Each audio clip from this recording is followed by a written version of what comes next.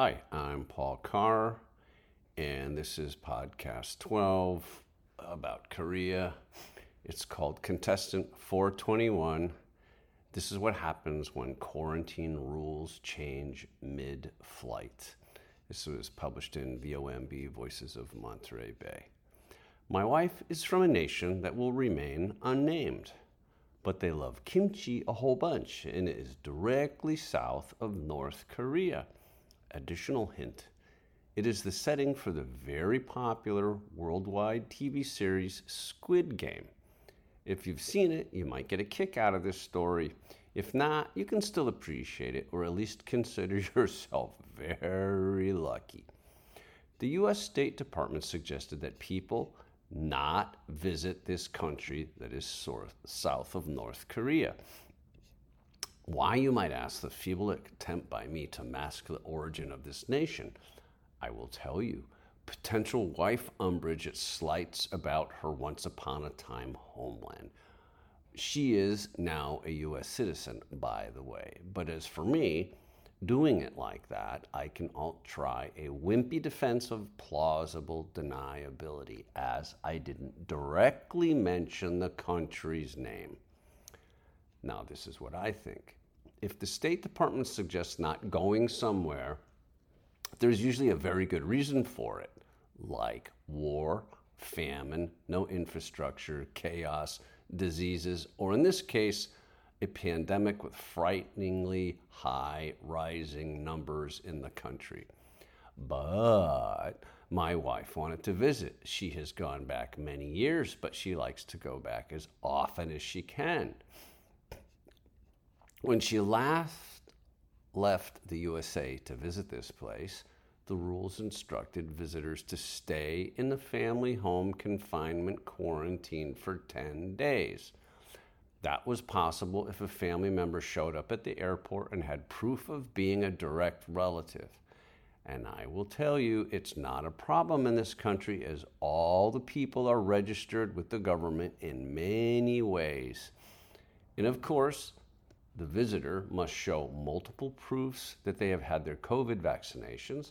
They also must have a test showing they are negative.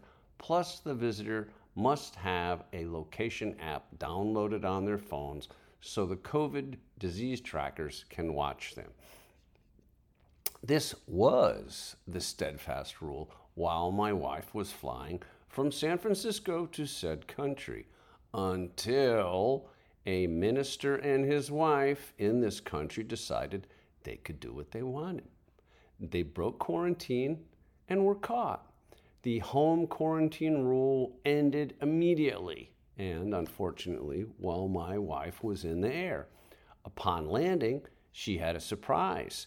She had to quarantine, like every other visitor now, for 10 days in a specially assigned quarantine hotel.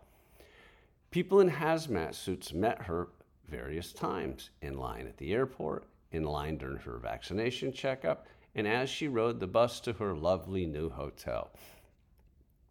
This country had a war with the country that's just north of it in the 1950s.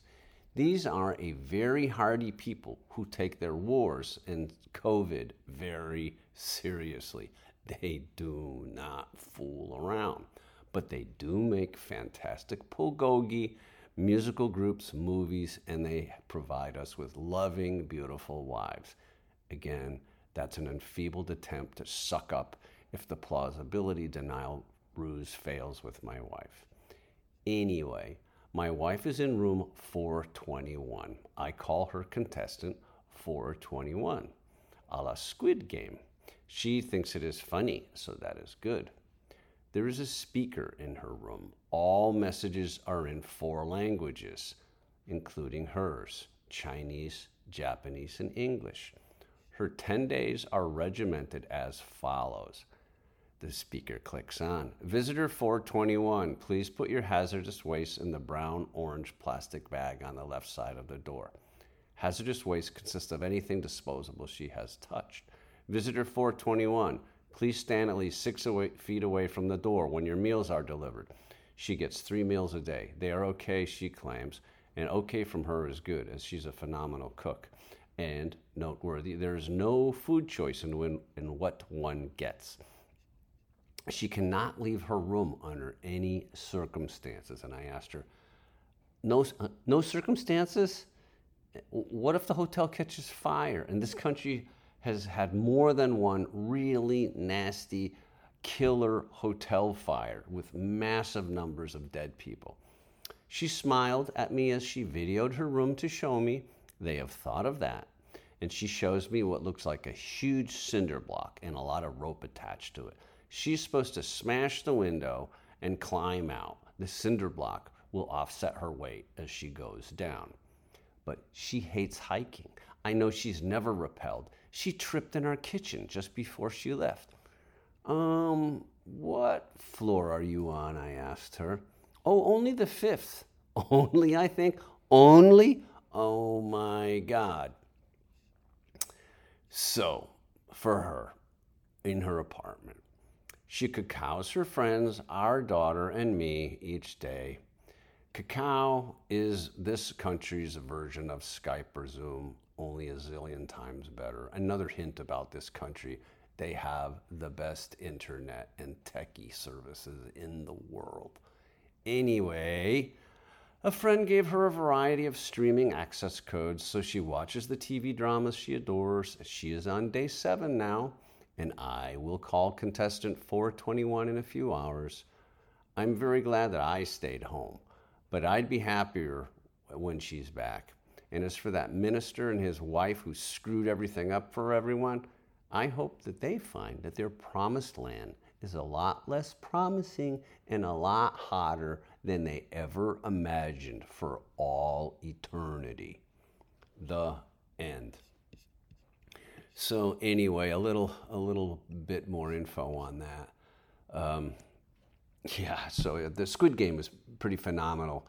I'll say it, the South Koreans are really going through a golden age of cinematography, and basically, if there's a Korean movie and it's made it here, that means it's been vetted, and they're just phenomenal. And Squid Game kind of sums that all up. What a wonderful series, even though it was rather brutal. But anyway, so my wife. So the next day I called, we talked, and she cacaoed me, so she videos and shows things, and she said, "Oh, I didn't like the room I was in, 421, because my neighbor was smoking, which of course is illegal." So she said, "They moved me." And I said, "Oh, good. Where'd they move you to?" She said, "Floor 16. So I'm like, "Oh, that's really nice. So you're going to climb out of the window from the 16th floor with a cinder block to hold your weight, and you're going to climb down." But fortunately, there was no fire. She did make it back. But these COVID times are tough. They're tough. Anyway, I thank you very much. And that's podcast 12. Adios.